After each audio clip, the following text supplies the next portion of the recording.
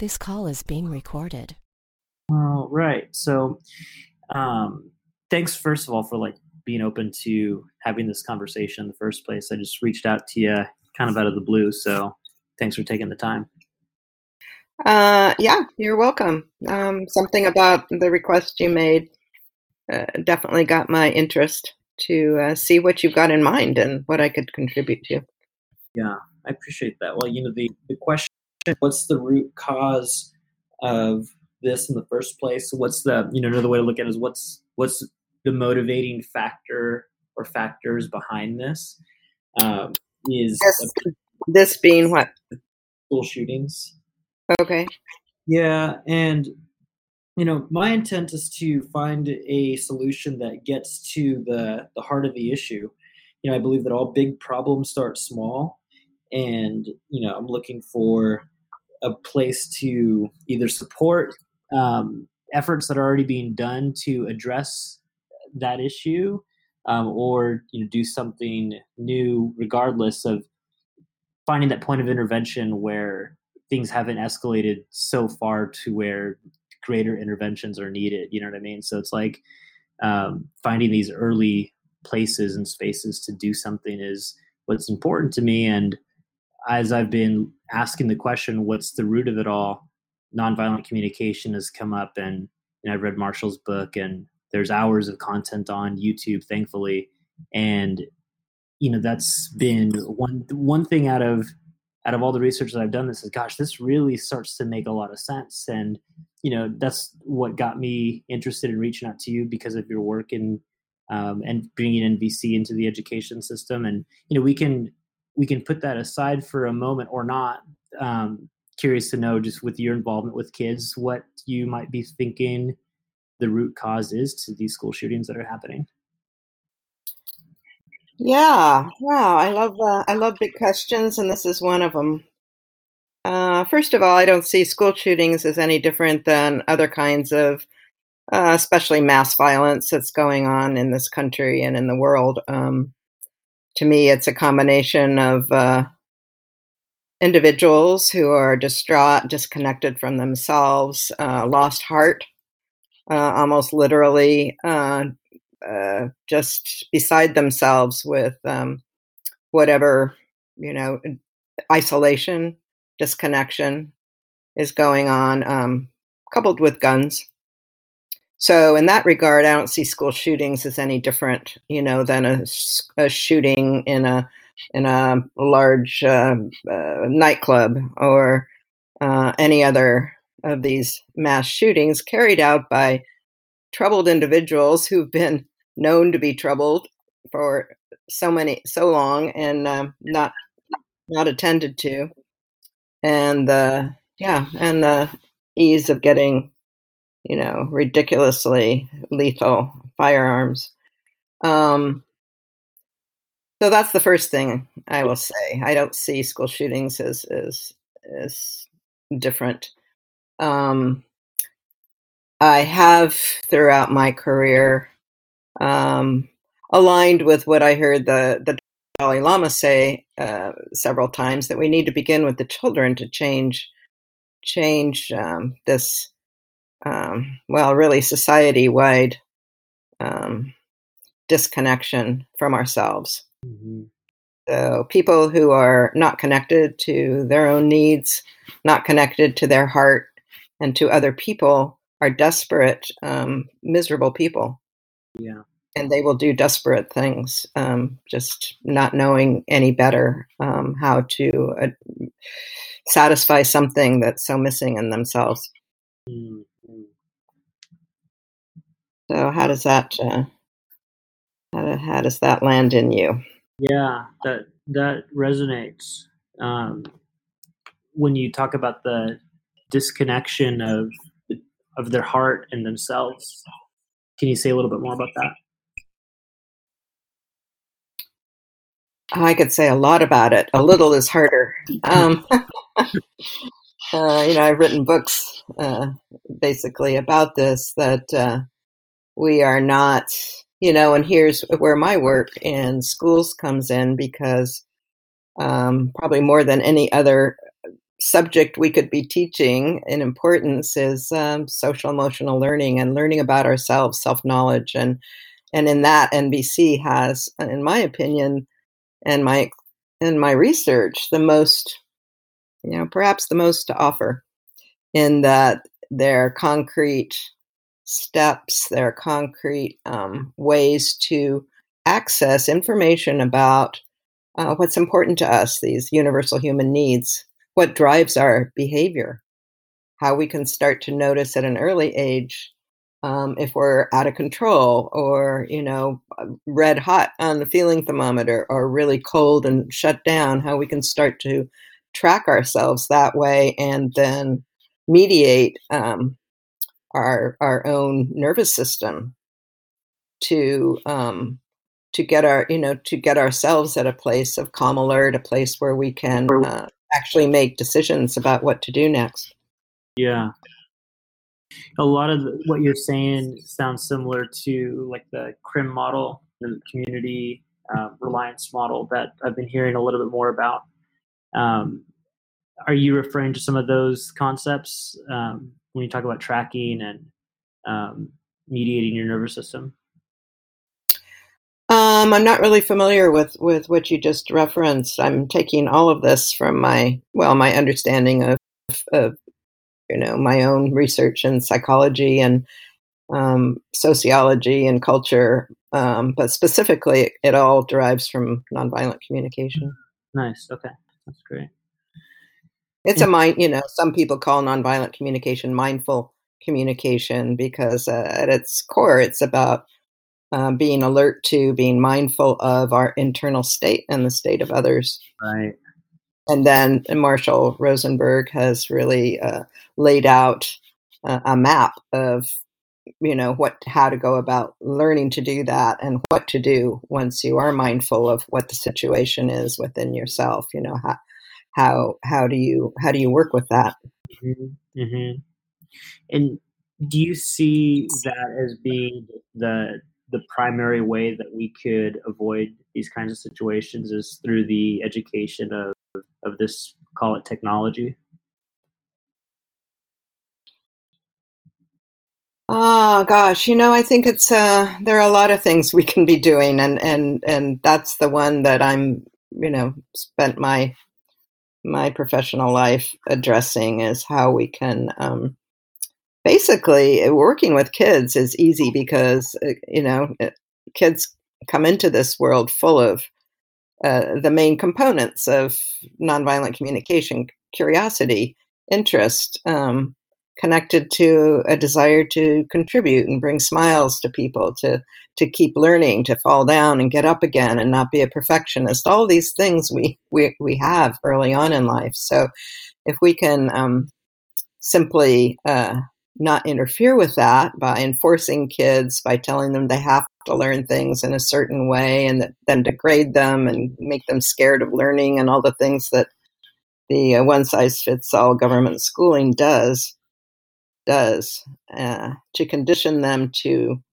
obey more than listen to their heart and trust their own wisdom, to trust experts over themselves, all that kind of stuff. And I'm being oversimplified here, but there's a lot to do to transform school systems. There's a lot to do to create connection and community instead of isolate people. It has to do with our economic system. There are so many ways that this needs to be addressed. So for me, I've chosen, where my inspiration lies is with children and really supporting their natural desire to contribute, their natural wisdom in terms of how are you right now, what's going on in your body. They can tell you that at an early age. You get them after they've gone through some schooling and they don't know because it isn't encouraged. So social emotional learning programs like we do with NVC is a part of it. What age? Yeah, I know. I'm just letting that all sit, and I'm trying to get like this picture of the age of the kid you're talking to. One of my first jobs was I was a daycare teacher for 4 and 5 year olds.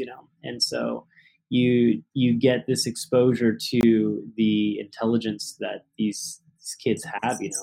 What age do you see the education that needs to be unlearned in order to establish that deeper connection with themselves and others? Where does that start to happen?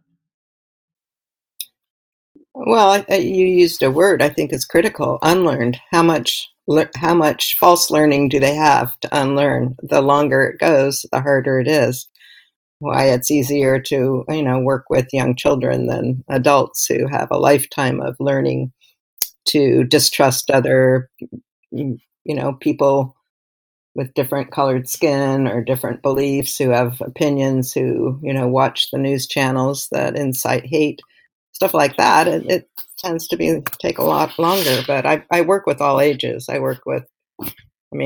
love being with toddlers and preschoolers, and I've worked with all ages: elementary, middle school, high school, college, and up to all adults. So part of my work is also I do a lot of work with teachers and parents, the people who have the most influence on the children.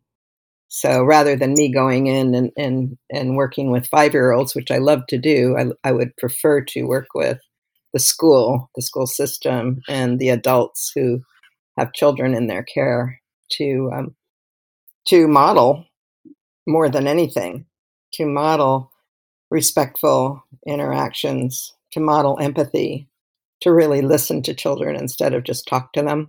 Yeah. So those are some of my main teachings to parents and teachers. And, as they become more mindful of their habits, which is a big part of the work that I do with adults, they start to see that they talk a lot more than they listen, that they're hurrying through their agenda, whether it's to get to the store and buy the next thing, or whether it's to learn the next math concept.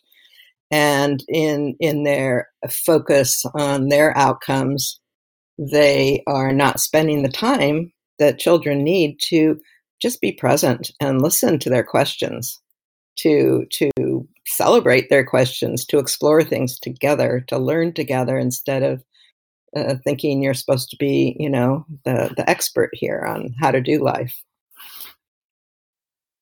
Yeah, that last thing that you had said about just like taking the time to listen to their questions and to really acknowledge them is kind of what I hear from that. Ties in with a recent conversation I had with a man named Richard Barrett. He focuses a lot on, he's written some books talking about values, and focuses a lot on how values end up driving our decisions, and the different points of development, have different values that we associate with more closely. And he was saying that for the kids who end up doing these school shootings, they're in this state of individuation, and that really being acknowledged, being seen, being heard, this is the most important need that they have. It's a fundamental human need of recognition. And when that's not there, that can cause a lot of problems and challenges. And so how does that premise resonate with you, first of all, before I kind of try to tie it to what you just said? I didn't hear all of your question just then. How does what? How does that premise that there's a fundamental need of recognition within the kids that are doing the school shootings, that ends up being a big driver for them to do that behavior as a strategy? Yeah, and again, I don't differentiate, what you're calling these kids who do the school shooting from other people who are, out of their own despair, and wherever their neurophysiology is, how they're, inflicting violence on other people. It is a lot having to do with feeling isolated, which this culture that supports through the economics, through the school system, competition instead of collaboration and community. Communities breaking down in a lot of ways, and that has to do a lot with technology too. So people are feeling disconnected for sure. And no one's listening. Everybody's rushing and talking and not really listening to one another. So there's a lot that can be done there at a community level to make sure there are places where everybody gets to be seen and recognized, as you pointed out, and listened to. Absolutely. It's it's an epidemic of disconnection in this culture. Yeah. And I guess that's associated with attention, right? Like where the attention starts to get fragmented away from humans and onto things or screens or what have you. Maybe there's something there. I'm just kind of speaking out loud right now. Yeah, I think that's part of it. That's part of what, as a culture, we need to look at too. For me, there's some. I'm also really in favor of spending as much time in nature as possible with kids and with ourselves, because there's a natural rhythm and wisdom and connection to our animal body and the rest of the world, the rest of the living world. That's really important too. And so many people and kids now are spending more of their time on screens, disconnected from their nature, really, from most of it, and meeting needs for connection and community on screens as well, instead of in live interactions with people. Yeah, that's part of it. So yeah. There's lots of work for people to do in all areas. It's all interconnected here. Right. Yeah, definitely. This idea of just being aware of how fundamental needs are to the human experience it sounds funny to say out loud. It was totally news to me until I got a hold of Marshall's work. And so I just wonder, like, when you talk with schools and you're working with teachers and educators, how receptive are they to this message? And then, like, how does that end up affecting the school culture and things like that? Yeah, I love that question. Now we're getting into the nitty gritty of, interacting, interfacing with real people and in systems who are also, unless they're in independent schools, home schools, private schools, Waldorf schools, Montessori schools, things like that, which is mostly who I work with. If you're talking about the government school system, everybody working there is caught in that system. And they have, just as their students have to jump through certain hoops by certain amounts of time, get graded, have to go through a curriculum that somebody else has designed for them. Mm-hmm. Everyone working in that system is in that system. And it's very difficult for them to do much else. I mean, at the same time, school teachers, pretty much anyone in the school system, we're again talking about the government, the government prescribed, system is overextended, usually exhausted and underpaid. Yeah. So I don't get a lot of invitations from that arena. I do work in some public schools, and the ones that I do tend to be also small and have some really innovative leadership, and they're very receptive. They get the needs. They love the vocabulary of basic human needs because, like most of us, it's not something we were taught. And yet it's so simple. And some people call them values. And I think some of the people you may be talking with, are talking about the same thing, only using the word values. Though I see a distinction. Basically, I think Marshall Rosenberg really refined the language to make it more specific than most people use for values, and also very concrete. So I start with universal needs. I work with 5-year-olds and say, what does everyone on the planet need?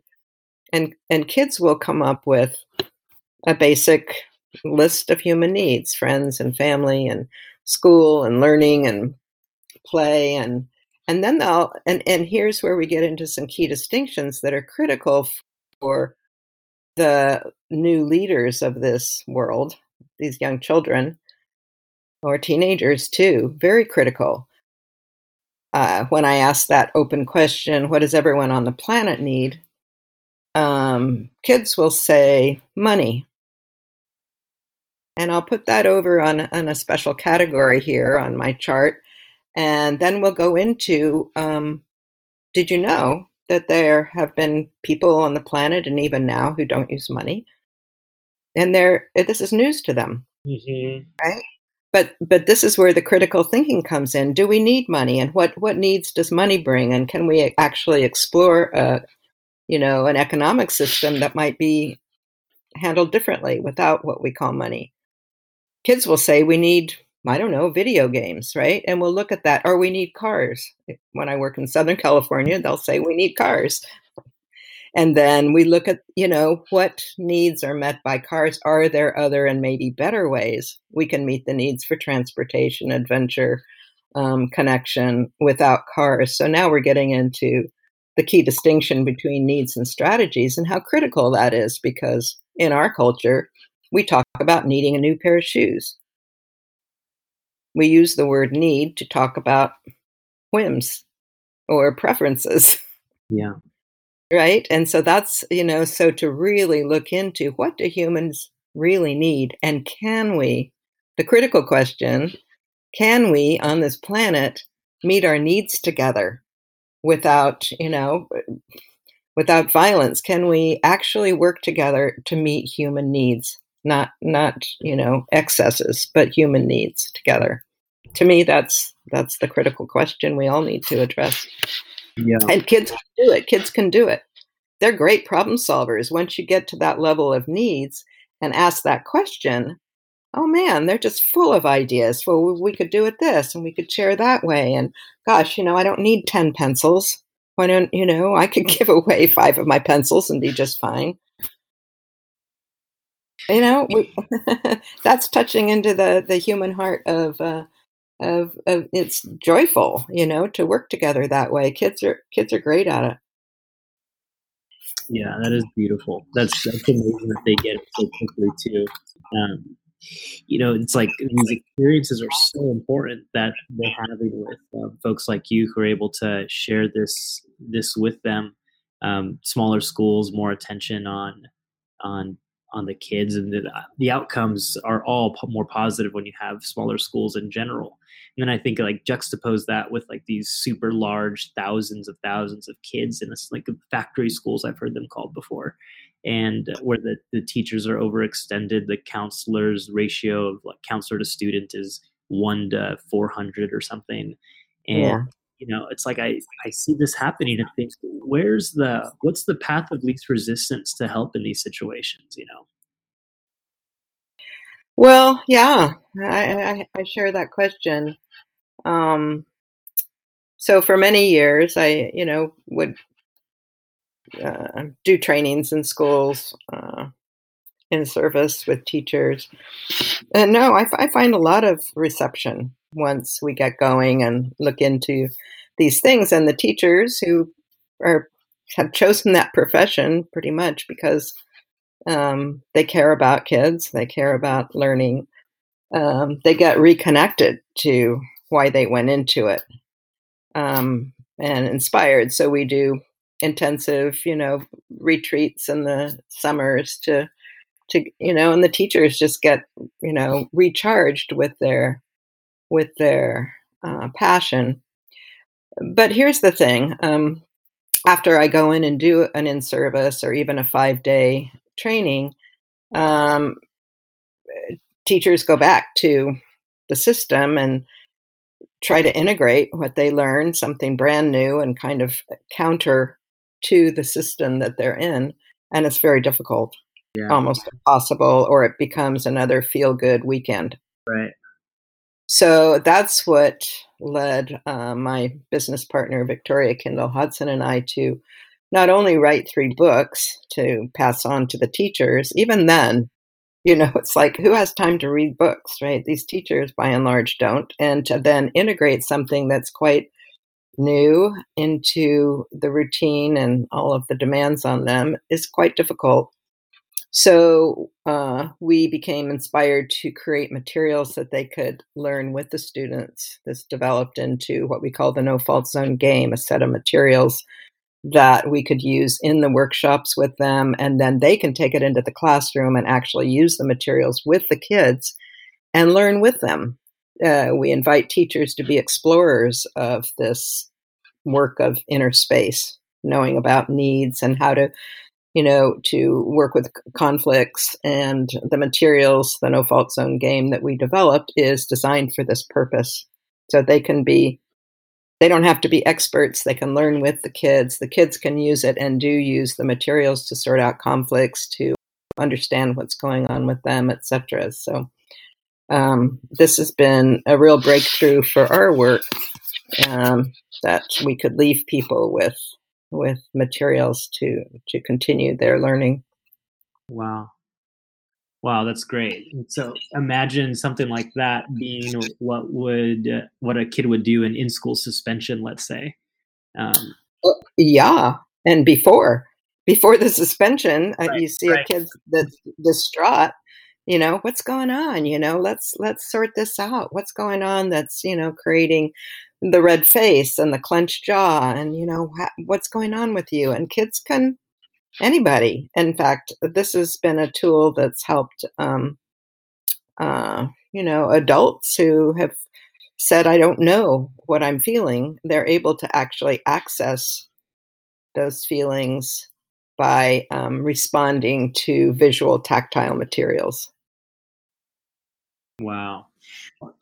Something that I'm thinking about that too, it's like it creates its own container, right? Like the frame of the game is its own container to then have this different kind of conversation in a really accessible way. Yeah. I love the way you're stating it. It's exactly that. So now some of my work is responding to requests in other countries to translate the game. We have some licenses, people producing the game in Norway, in Istanbul, in Europe, in Australia, New Zealand, which didn't take a whole lot of translation, fortunately, there, in Hong Kong, and now in Beijing. That's fantastic. And they're, wanting to take it into schools, but also into businesses, because it's not just for kids. It's adults are also finding this framework. I can't remember now how you put it, but I liked it. It creates a frame that supports people to get to the heart of what matters to each of them, to themselves, to then work through conflicts too. Wow. So how are people finding out about the game? Well, that's a great question. Well, you're finding out about it. How did you know about it before I just mentioned it? Just by looking at your site before. Actually, I know someone named Craig Webb who mentioned you, and so through word of mouth, yeah. Yeah, I guess that's mostly how. We're not great marketers. We're educators. We're craftspeople. It's like we're down in the cellar creating materials to support this work. Writing books and things like that. We're not. It'd be great to have marketing partners. We haven't found that yet, so it's mostly word of mouth.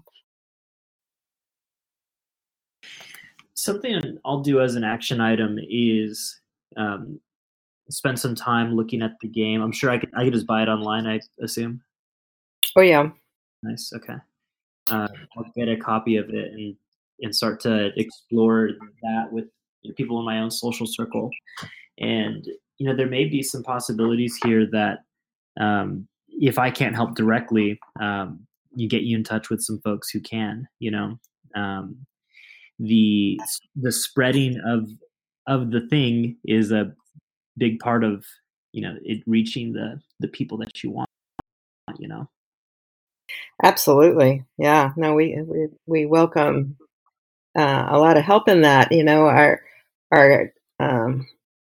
our passion for it has continued over these years, even though we don't know how to really market it, because the people who do get a hold of it, just tell us these great stories of, oh my gosh, we've had this long standing conflict, my husband and I, or my mother and I, and, in 20 minutes using the game, think we really had a breakthrough, or I really got in touch with what's been bothering me for a very long time in a very short while. Not that speed is, the most important thing here, but it has been continues to be a powerful tool. Right now, we have, there's a growing interest in Southern California for a Spanish game, so I think we are going to produce a Spanish game soon. So far, we have only produced an English game, but then have these licenses with people in other parts of the world who definitely want to take it into schools, but even into businesses as well. Yeah, I think businesses, it could be a really big impact. I was working at a software company before this and was the director of business development there, and so led about 30 people or so. And you find out really quickly how important culture is in the execution of anything you're trying to get done, and what has more of a big impact than getting a deeper understanding of ourselves than the way we interact with others. So I think there's a lot there. Absolutely. Well, yeah. I mean, I think that really speaks to me. It's a matter of culture. We're changing culture, which, it doesn't change fast enough, in my opinion, but I see it changing over time since we started this work. And a classroom and a school is its own culture. So if young people have the experience of caring about each other, listening to each other, if they have, empathy modeled and they have some skills for sorting out conflicts, that will serve them the rest of their life. And they will take that, knowledge and that understanding into the rest of their life. So schools seem like a really great place to start. Yeah, and it's happening. I see it happening. So I was actually what got you on this trajectory, moving from the corporate world to interest in schools? It didn't start off with direct interest in schools, but a desire to really contribute. In what way, I wasn't quite clear. I can get real obsessive about whatever it is that I'm focused on, and so for me, that was work, and that is, all I was thinking about and putting my energy towards, and that's just part of how I've operated. And I thought, well, if there was like almost like a little voice that whispered and said, like, hey, what if you like moved all this energy, you kept this nature that you have, but just moved it into an area of contribution. And when you hear something like that, it's definitely not one that you ignore. And so I put a plan together to make myself in a situation where I could be financially independent. So I work about 6 hours a week or so, and that takes care of everything I need to be comfortable. And that took about a year to get in place. Once it was, I had about a month or so of, okay, let's figure this thing out. And it wasn't an intellectual process so much as it was like something grabbed me. In 2018, it was the Santa Fe shooting here in Texas, which is where I live. And when that happened, I saw the headline. I remember being on the computer and seeing the news about it, and I was going to click on the link to find out what was going on. I was like, all right. And I had that moment of like, what else is going on? And in that moment, I just had this pause, this recognition that that's how I was responding. And I believe that we're 100% responsible for everything. We have the ability to respond to anything that comes in our awareness, everything that comes in our awareness. And so here I was responding by initially almost on autopilot to like put my head in the sand and ignore it. And it was this big, oh my God moment of, if that's how I was just about to unconsciously respond, how many other people are doing that? And what happens when we have a whole culture of of non-responders, of everyone just kind of ignoring this. Then this becomes normalized, and this becomes the future that we live in. And I'm 31 years old. I want to have kids one day, and I do not want them living in a world where this is normal, where we haven't figured out a way to address this issue in a meaningful way. And so, I mentioned before, daycare was one of the first jobs I had, and so I've volunteered with kids, growing up throughout most of my life. And so, even within my job, when I was managing people, they were all in their, let's say, early to late 20s, and so you see something like that, and you think of all the damage that's done when that happens, and then all the potential that's lost in something like this. When you think about needs, when you're a kid and you're in school and all you're doing is focused on having anxiety around, am I safe? Am I safe? Can I be safe here? You don't feel safe in the environment. How can you really focus on studying? How can you focus on what your future is going to be like, and moving into an eventual state of self-actualization? So this really grabbed me, and then I started to spend the time on it. Are you familiar with Joanna Macy's work? I am. Mm-hmm. When I read her 3-pronged approach for the Great Turning, holding action, system changes, and shift in consciousness, and when I read that, the shift in consciousness part, I just started crying. It just spoke to me in such a deep way, and so I see that with the shift in consciousness, we can see a change in what's happening within our country right now. So that's kind of a long answer, but I absolutely am on board with us bringing about a world that works for everyone, and I see that more clearly now as a world where all needs are being met in a harmonious way, and I know that's possible. Mm-hmm. Wow, I'm moved by your story. Yeah, and yeah, that what you kind of called that critical moment too, hearing the news about the school shooting, that I do think school shootings are perhaps having that impact on a lot of people. Well, again, I don't see them as different in nature from other kinds of mass violence, for instance, but I do think they are touching people in a new way, and maybe making more of those critical moments when you, as you so well described, the first reaction was to go on to the next piece of, bad news. The way our nervous system is being, is really changing, I think, to be on high alert for, whatever is exciting or scary, or, there's something changing in our nervous system that concerns me quite a lot, and it sounds like it does you as well. So to catch yourself in that moment, in that mindful moment, and go, wait a minute, this is not the way I want to be interacting in the world. I want to pay attention to things of this enormity, of this, has such meaning and proximity for you. That actually inspires some, I haven't found the word. I don't really believe in hope. Hope is kind of a swing from hopeless to hopeful, and I kind of just really believe in doing what calls you. And that's also in your story, that this call to action, this call to pay attention, to follow what has meaning and purpose for us without attachment to results. So that Buddhist perspective, to me, that's different than being hopeful. At the same time, hearing your story of that critical moment and imagining that's happening to a lot of people,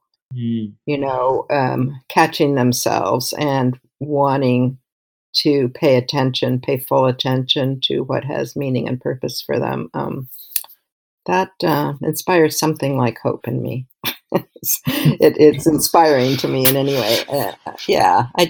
Then I can picture it. I can picture a lot of people having those moments of a wake-up call.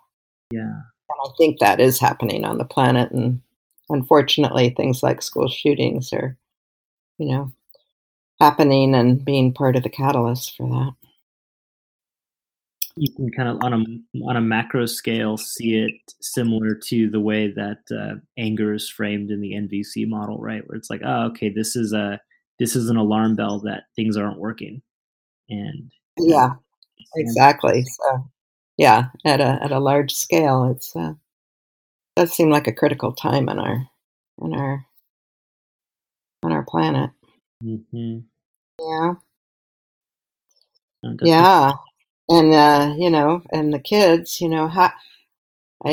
Well, that's a whole nother conversation I'd love to have with you, especially when hearing that you're thinking, you want to have kids, and so I spend a lot of time with my 7-year-old grandson, and so I get to watch him go through the public school system and come home with certain ideas and beliefs that he picks up through that cultural conditioning, and see his attraction to the screens and the games, and pretty much all the boys' toys and video games have guns. Breaks my heart. Mm-hmm. The day that we live by a beach here in Seattle, and he's grown up on the beach and playing with the driftwood and walking on the logs. And a couple of years ago, the day he picked up one of these big logs and it turned into an AK-47, broke my heart. Mm. And and actually that was a really instructive. that was a great NBC lesson for me, because I share it with people in my workshops. It was a moment when. Well, first of all, it just broke my heart. I understood that this is part of what we hand to boys in our culture is guns, and it's really in every one of the Lego sets and the video games, the Indiana Jones, everything that boys are attracted to have guns, and big ones. What are we going to do about that? And so I wondered, what am I going to do about it here with my grandson, who, on the one hand, I'm holding these needs of, being someone who listens to him. I always want to be here to listen, not judge, to be curious and interested in the world that he brings to me, that he picks up from his world out there and inside of himself. So holding those values, and also the value for freedom, I hold very dear, that he gets to choose how he does his life. I'm not going to make demands on him. At the same time, I have values around caring for life, caring for people, nonviolence, big value. So it's like I've got these hands outstretched with, I want to share my values. That's really important to me. That's part of my contribution to the world, and certainly to my 7-year-old grandson, is to share my values, share my wisdom, my experience, for him to use however he chooses to. And then, so what am I going to say? What am I going to do here as I watch him turn, sticks into guns? And then he started taking his little Lego people and throwing them against the wall here in my apartment, in this sort of violent way. And I knew I didn't want to lecture him. I knew I didn't want to, in any way indicate that what he was doing was anything other than exploring his world in the best way he knew how. Mm-hmm. So and this is what I've come to term NVC prayer. I just held these needs because I didn't know what to do. And I held them for a few months. And I watched him, pick up the stick gun. And I watched him, occasionally throw these little people against the wall. And so this is when he was about 4, I guess, 4 or 5. And then I just, held my needs very close to me, not knowing what to do. And one day some inspiration came. We were in my apartment and he was throwing these I mean, this is not all he did all the time, or the inspiration might have come sooner, but he was throwing these little people against the wall, and it just came to me. I said, so Gio, the way I see it, there are two games we can play in life. And he said, what are they, Nana?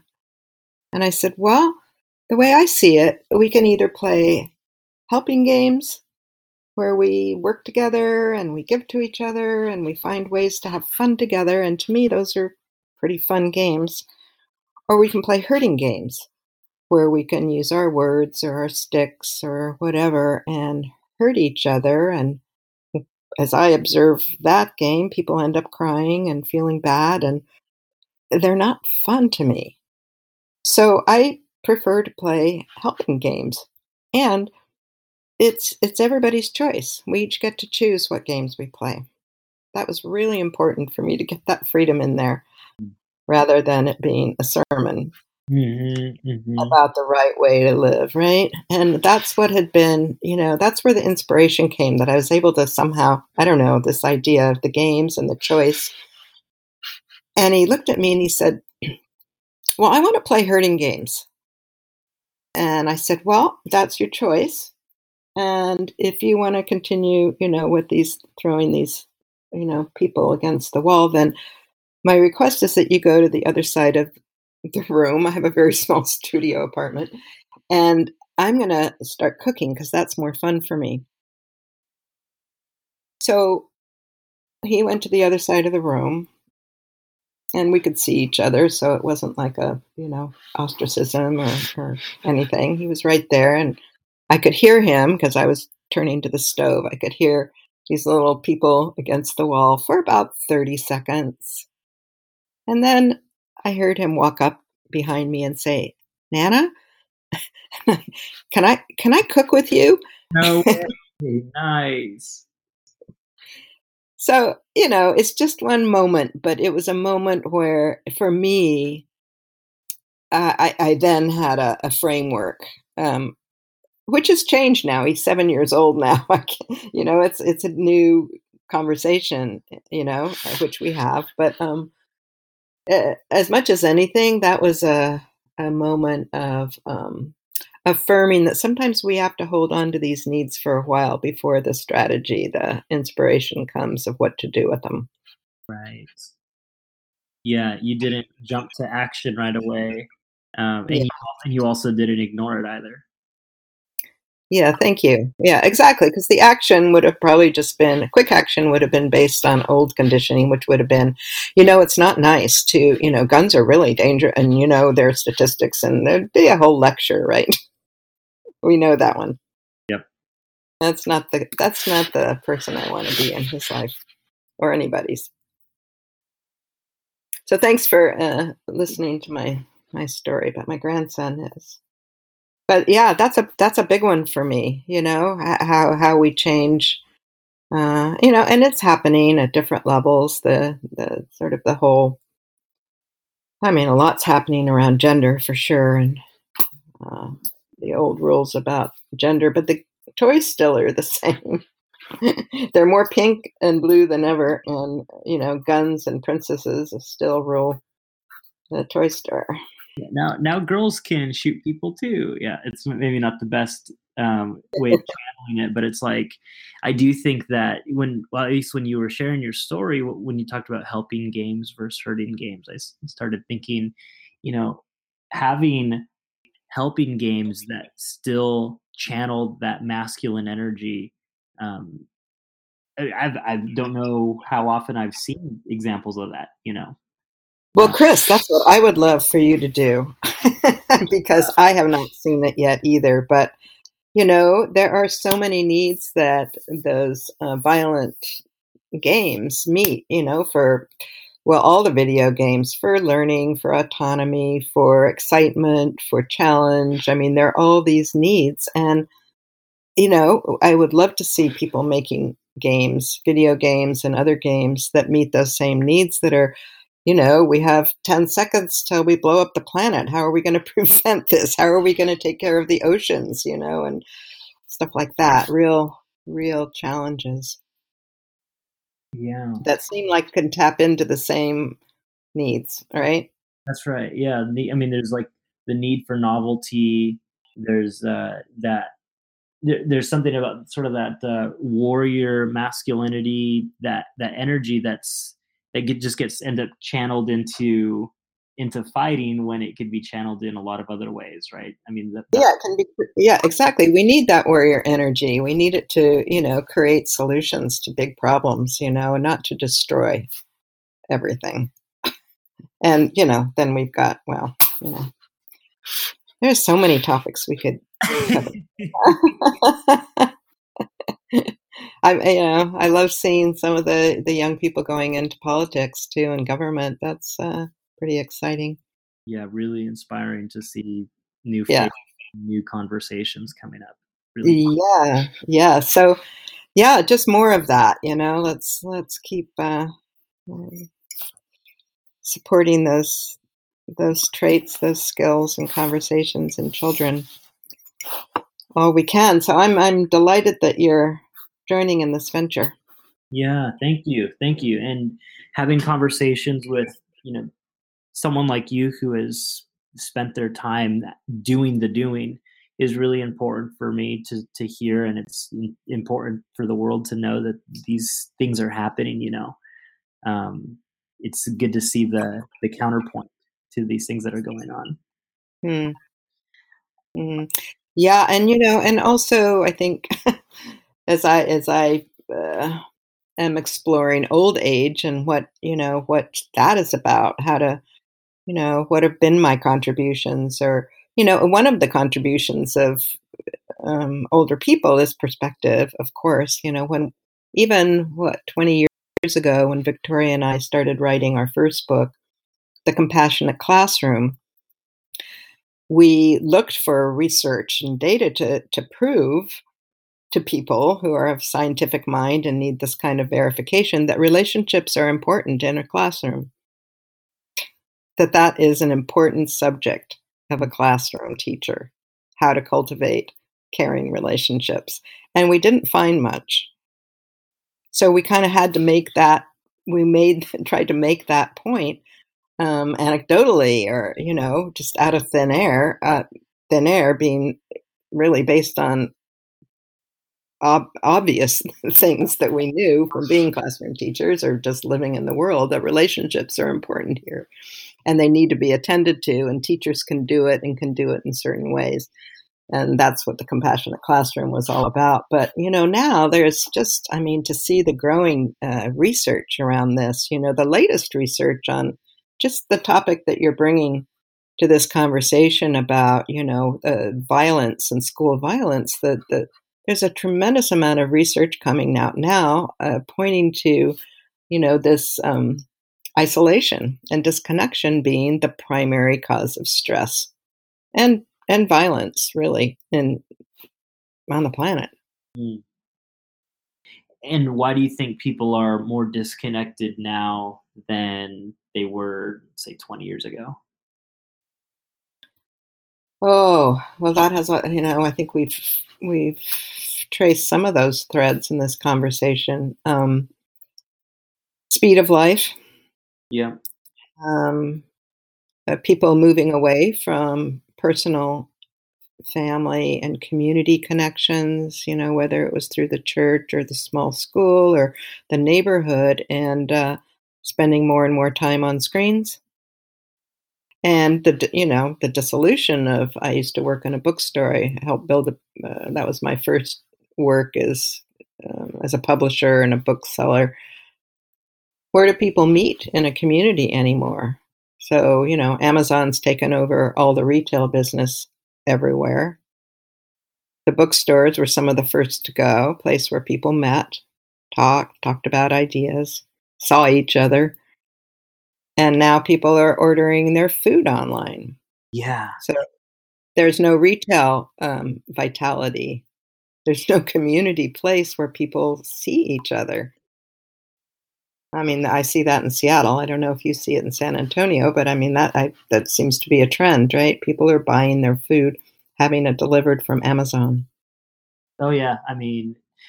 I gotta admit, I walked into I can't remember what retail store it was, and I just had a look, and I thought, how much longer is this even going to be here? So yeah, Right. and the implications of that are pretty significant. So having Yeah. a container again, right? Some kind of place with some context around the purpose for meeting, and having a place to go to connect and share ideas is definitely going by the wayside, it looks like. Yeah. Or even see people. Right, or you can just see humans in general, yeah. Yeah. So that's yeah. Right. You've given me a lot to think about and digest. I'm also really interested in how I might be able to help you with marketing and getting your game out to more places. So I'll spend some time taking a look at that, and then how about I reach out to you with a couple ideas, or maybe just propose next steps or something.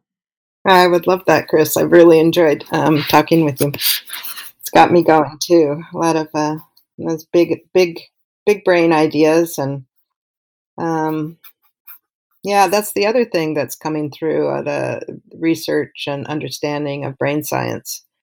Really helpful to this, to this work we're doing, and love to see kids, learning how their brains work and what happens. Exactly as you were saying about school. When kids are afraid to go to school, how can they learn? Well, they can't. Yeah. And the brain science is showing us that when we're back in our animal or reptilian brain trying to protect ourselves because we're afraid, whether it's from school shooters or from teachers who are putting us under pressure, or grades, or kids talking, making snide remarks, our prefrontal cortex is not available for learning. And that's the other piece that we tried to make clear in our compassionate classroom. We have to pay attention to relationships or kids can't learn. Oh, wow. There's a great connection right there. Mhm. I heard this framed as wizard brain versus lizard brain in a book called How to Be Brainwise. You heard of this? Yeah. Mm-hmm. Such Yep. a resource for kids. Yeah, you have to have safety for learning to happen, period. So how do we make, our communities safe, our schools safe? Big part of it. A lot of work out there. So I'm super happy that people with your passion, your intelligence, and your youth are working at it. Thank you. Thank you, Chris. It's me. Good. You're doing Yep. I just look forward to keeping in touch. Yes, let's do that. And I know that you won't be in LA next month. I'm sure there's going to be some time that our paths will cross where we can meet in person. Between now and then, though, I'll drop you a line and we can keep the conversation going. Super. Thanks a lot, Chris. Thank you for everything you're doing. I really appreciate you so much. Thank you.